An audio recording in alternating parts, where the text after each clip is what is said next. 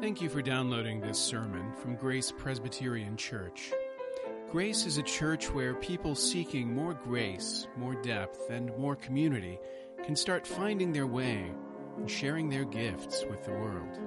You can follow us online at graceforsiouxfalls.org.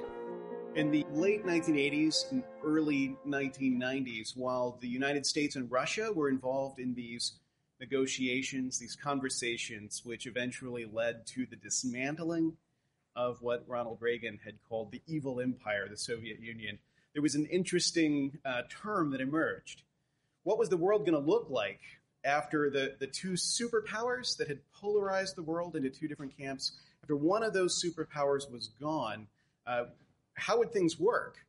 And in the course of that conversation, there was a term that people started using to describe it. It would be a new world order, a new world order. I know when you hear that term, if you're like me, you probably think of George Bush, the first George Bush, president during that period. But he wasn't actually the one who coined the term. The first person to start talking about a new world order was the Soviet premier, Mikhail Gorbachev, in the late 80s. And eventually that term picked up. It caught on. George Bush gave his famous speech about the New World Order on September 11th, 1990, interestingly. And there was an outbreaking of hope. Everything was going to change. For those of you who were alive then, you remember the optimism that was suddenly unleashed at that moment. It was kind of crazy to look back. Francis Fukuyama wrote a book about the end of history. We had reached the end of history now that these events had taken place. Won't tax your pop music knowledge too much, but there was an obscure British band back then, Jesus Jones, that sang a song called Right Here, Right Now, with a lyric that talked about watching the world wake up from history, as if the Cold War, as if all the wars of the 20th century had been just a dream. And now we were waking up into this wonderful new reality. Obviously, that optimism did not last very long. And now when people talk about the New World Order, if they bring that up in everyday conversation, you can be pretty sure they mean it in a bad way. All of that hope was quickly dissipated. But the point is that it's kind of surprising that it could have broken out at all. It's strange to think that with the knowledge of the world that people had by then, having endured so much, it was still possible to think that changes in political circumstances were going to alter everything, that suddenly there would be truly a new world order in place. Things were going to work differently from now on. The world was going to be a better place from now on. I think the fact that we ever could have dreamed such a thing, it says something, right? It suggests something that we could even have such notions. It suggests that deep down we all long for a new world order. We all have this sense that hope should break out, that things should change, that the world should be different. And connected to that is a second thing, that when we hope that way, we know that for the world to be made new, there would have to be a new order. There has to be order. There needs to be a new government, a new rule, a new power in order to make it so, in order for things to change forever. There would need to be not only a new world, but a new order to that world. That longing is the same longing that we express every Sunday when we pray, "Thy kingdom come." We long for a new reality and a new order to ensure that that reality is the final reality, that that's the way the world will change for good. And we spent the last 5 weeks looking at just 2 chapters in the Gospel of Luke, and now we're going to spend the next 10 weeks looking at just 2 chapters in Luke's other book, which is the book of Acts. The Gospel of Luke and the book of Acts are sort of a 1-2 punch, 2 volumes in the same history by the same author in the first series that we just finished, we were looking at and eating with Jesus the way that a culture of grace is created by the gospel. And now in this new series, Thy Kingdom Come, we're going to look at the new order that culture of grace creates. The new order that emerges when the gospel goes to work in our lives. Jesus came into this world to establish a kingdom order. And in our text, the first 5 verses of Acts chapter 1, we get to see the way Jesus spoke about these things. We get to ask ourselves the question, what is Jesus talking about? There's a period of time between the resurrection and the ascension, 40 days, where Jesus spends time speaking to his disciples, and Luke tells us what that was all about. If you think about it, if you had 40 days to download all the information that you wanted to give to the people around you, just 40 days, what would you talk about? Like, would it be enough time to pass it all down, to communicate everything? What would the focus be? If you couldn't fit in everything, like what would you zoom in on and really emphasize? Luke's going to tell us how Jesus made that choice. So this is Acts 1, the first 5 verses. In the first book, O Theophilus, I have dealt with all that Jesus began to do and teach until the day when he was taken up, after he had given commands through the Holy Spirit to the apostles whom he had chosen. He presented himself alive to them after his suffering by many proofs, appearing to them during 40 days and speaking about the kingdom of God. And while staying with them, he ordered them not to depart from Jerusalem, but to wait for the promise of the Father, which he said, "You heard from me. For John baptized with water, but you will be baptized with the Holy Spirit not many days from now." So what was Jesus talking about? There are a couple of observations to make here. First of all, you may already know this, but there's a name that's mentioned right at the beginning of our text, O Theophilus, who's being addressed. The reader is being addressed. Theophilus means one who loves God. Theos is God, and philo is love, so one who loves God is being addressed. This may have been a particular person. This was like his name or his nickname because he was so devout. It may have been Luke's way, literarily, of referring to the reader in general, those who love God. I've written these books for you. But he's directly addressing the reader here and picking up the story from where he left it in his gospel.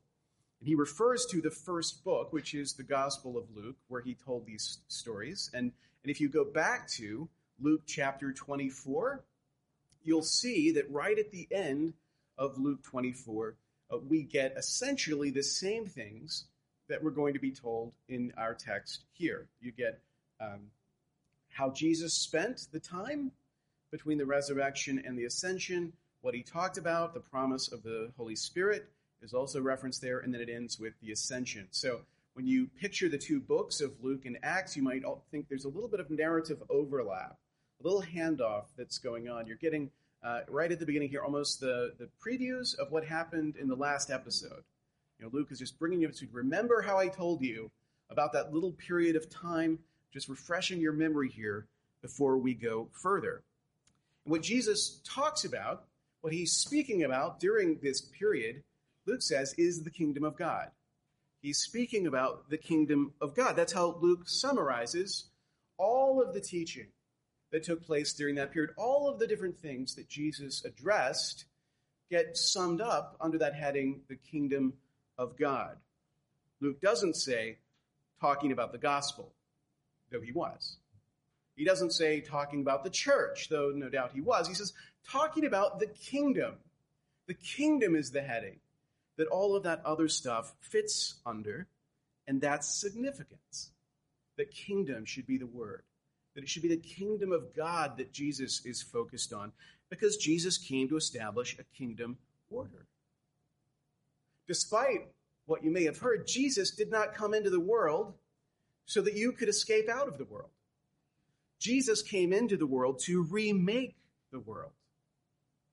The gospel is about individual salvation, but it is about more than individual salvation. Jesus, in 1 John 4, is described as the Savior of the world. And we hear that and have a tendency to think, well, what it means is the Savior of all the people in the world. Or some of us say all the people in the world who make the right choices. But I think John has in mind something bigger than that, something more cosmic than that. Jesus is, not might be or wanted to be or was hoping he could have been, but Jesus is the Savior of the world, the whole order of creation, all of it. He is the Savior of the world. It's something big. A new world order means a new government. It means a new set of rules. It means a new power. And if Jesus is talking about the kingdom of God, then for most of us, what that means is we need to radically expand our understanding of what Jesus came here to do. He came here to do much more than we typically imagine. Now, the disciples, they were talking about the kingdom too. Right? They would ask Jesus about the kingdom as well because they had the Old Testament kingdom in mind. What they didn't realize, though, was the nature of that kingdom, that the Old Testament kingdom was a type and a shadow of the kingdom of God that Jesus was speaking of. Famously, the disciples, they're always asking, Jesus, are you now going to start the kingdom? You'll see in our text in verse 6 of Acts 1, they ask this question again. Is it now time to begin the work you actually came here to do? And we see the disciples asking these questions, and we chuckle at their naivete. These silly disciples. They thought Jesus was coming to overthrow the Roman emperor, but he was coming to do something very different from that, and they just don't get it because they expected a political kingdom on the model of the Old Testament kingdom of Israel. It's interesting that they still longed for that Old Testament kingdom. Right? The Old Testament sees God's people becoming organized as a kingdom. The story of the Old Testament is about the establishment of that kingdom. That kingdom governs the people of God. But it does more than govern them. It also speaks to their identity as a people. And it speaks to their chosenness, the favor of God upon them. All of that is subsumed in that idea of the kingdom. And when they lose that kingdom, when it falls, that comes as a deep, profound psychic blow. It's not just that the guys in charge have changed. The government has changed it a little bit. Something has happened to us. We've lost something.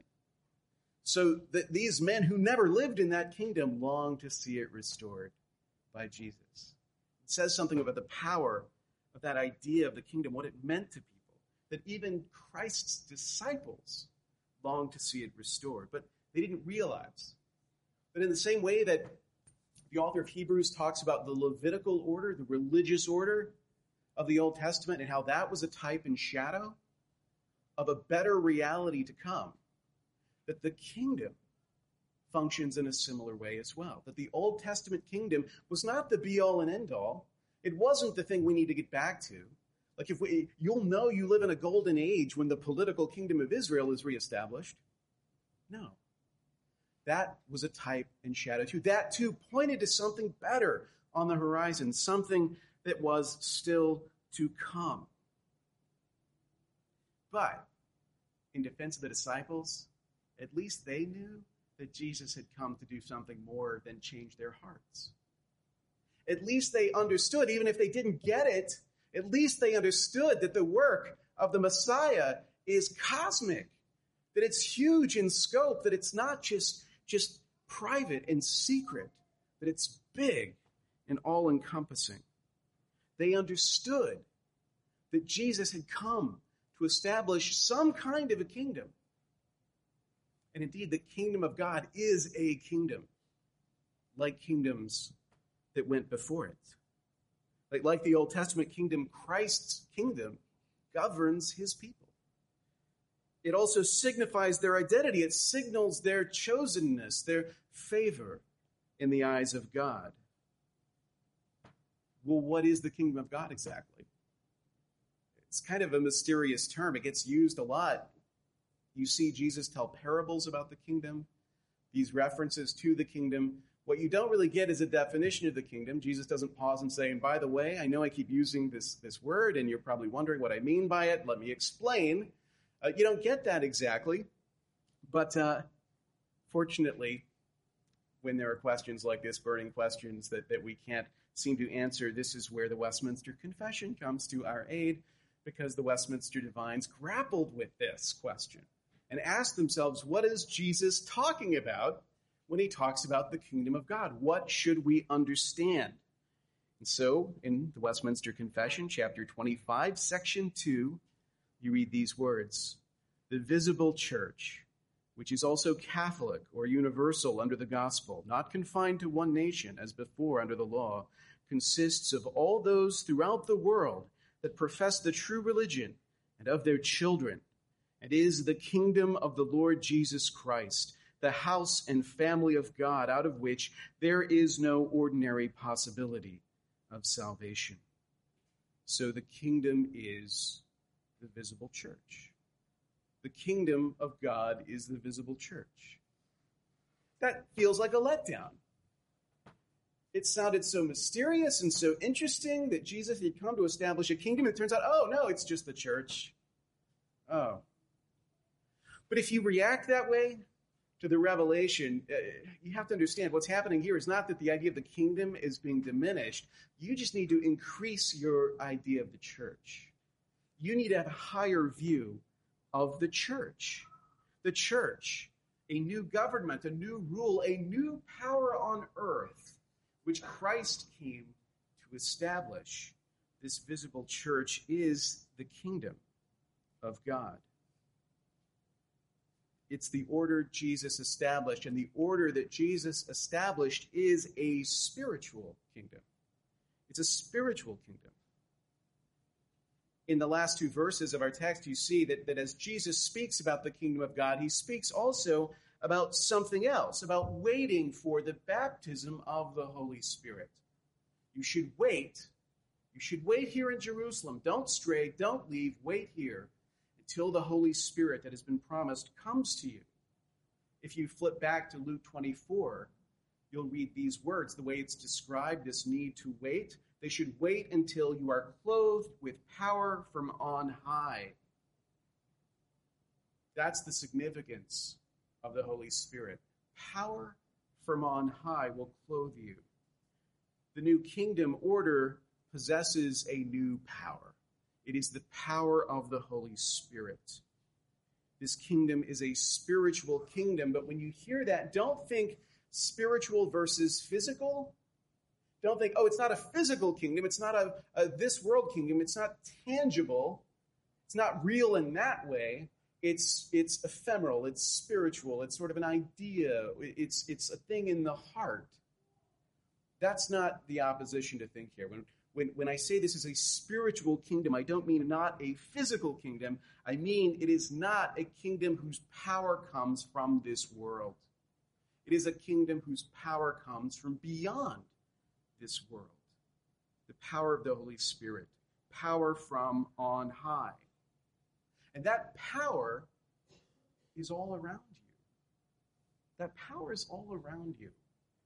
The power of the Holy Spirit is how we have God's word before us.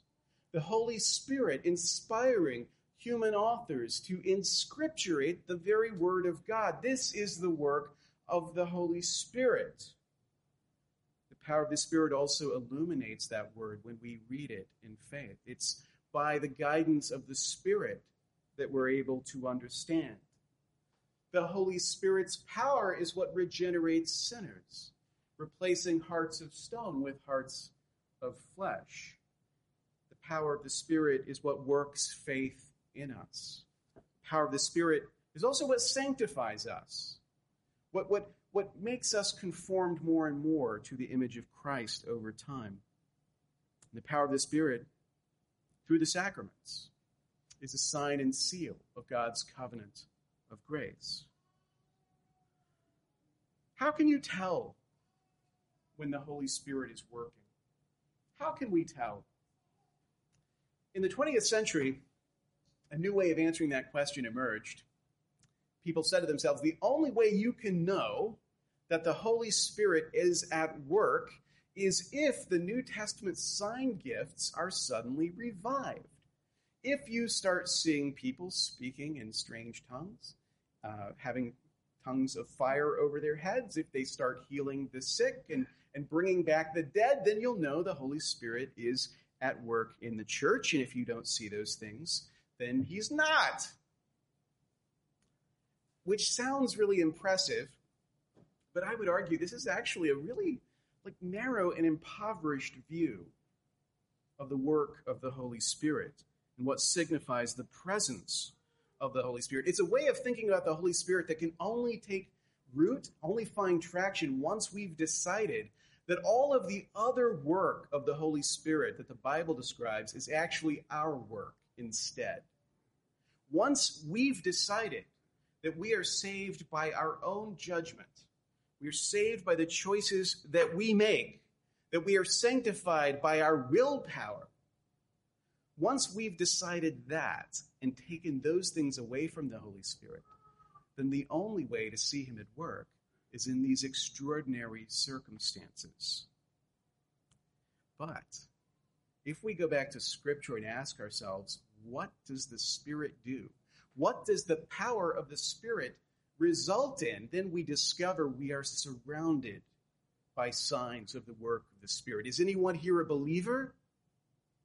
Does anyone here have faith in the improbable gospel of Jesus Christ? Does anyone here read from this book and have the Word of God speak to them? Then you're surrounded by the Holy Spirit. Does anyone here have faith in the name of Christ? Is anyone's faith, hope in Christ alone? Then we are surrounded by the work of the Holy Spirit, because it is only by that power that you see the evidence of those things. If there was no Holy Spirit, there would be no church, because everything that the church relies on for its existence is performed by the power of the Holy Spirit. When Jesus spoke about the kingdom, he was speaking of an old idea made new. He was revealing the spiritual reality behind the Old Testament symbol of the kingdom. When he promised the Spirit, he was putting his finger on the thing that made this kingdom different than every kingdom that went before it. He was pointing to the thing that made this not a kingdom, but the kingdom. The Spirit, the gift of the Holy Spirit promised by the Father. Wait here until the Spirit descends, until you are clothed in power from on high. They needed the power of the Spirit to go forward, and you need it too. You need this spiritual order. You need the visible church. You need the church. Luke says he ordered them not to depart from Jerusalem, but to wait for the promise of the Father. Jesus says, stay and wait. Don't rush out. Don't go out. Don't charge hell with a squirt gun. Stay and wait. Stay and wait till the power descends.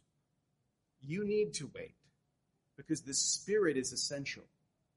And you need to stay because this is where the Spirit is. There's a significance to his words. It's why the Westminster Confession, if you picked up on this earlier, says that there is no salvation outside the church ordinarily. Ordinarily. God can do anything God wants to do, but ordinarily, this is where you find salvation. This is where you come to faith. This is where your faith is strengthened, because this is where the gift of the Spirit operates. The ministry of word and sacraments. This is the ordinary means the Holy Spirit uses to instill faith in us and to nurture, strengthen the faith that has been given to us, which is why we need the visible church. I say visible here on purpose because there are actually two churches described in the confession, the visible and the invisible. The visible church is everyone who proclaims the true religion, everyone whose hope is in Christ. No matter what denomination, no matter where they're located physically, it's not one nation, it's not one tribe. It is everyone who calls upon the name of the Lord. That is the visible church and their children. But the invisible church speaks to that other reality of the electing work of God.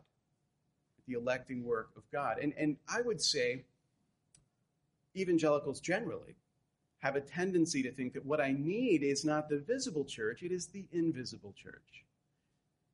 It doesn't matter like where I go on Sunday. What matters is that I believe what I ought to believe, that things are right in my heart. All that matters is what's happening between me and Jesus. All that matters is what's in here.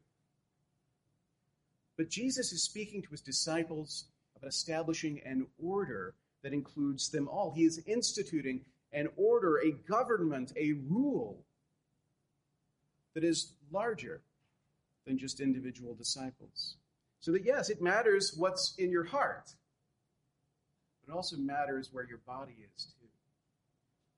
It matters where you're located, where you are, where you show up, and what you do. It all matters. You need the church because you need the Spirit, and the Spirit has been given in the context of the church. A few weeks ago, I mentioned favorite Christmas movies in the Bertrand household, Elf and Die Hard, but I would be remiss if I didn't chime in with what is, of course, the best Christmas movie of all time, It's a Wonderful Life.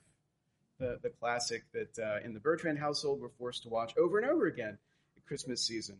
You watch something often enough and you actually stop knowing what it's about.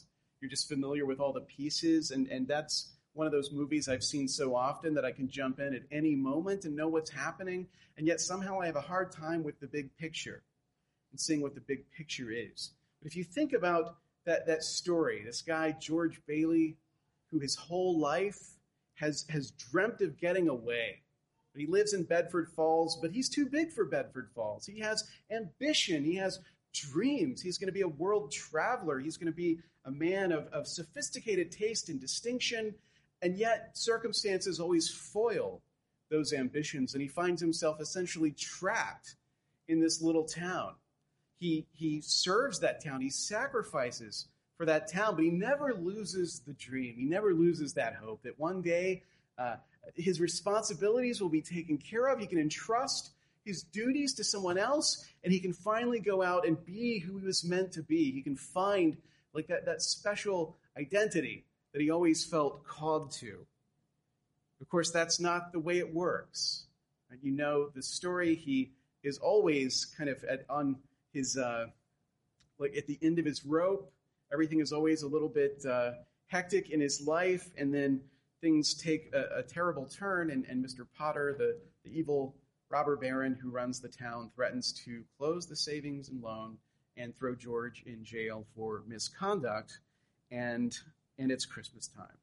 But then people gather around all over the town. They come from everywhere, and they put a little bit of money in the collection plate, and eventually he's got all the money he needs to make good on what was lost. And the moral of the story is it's good to have friends.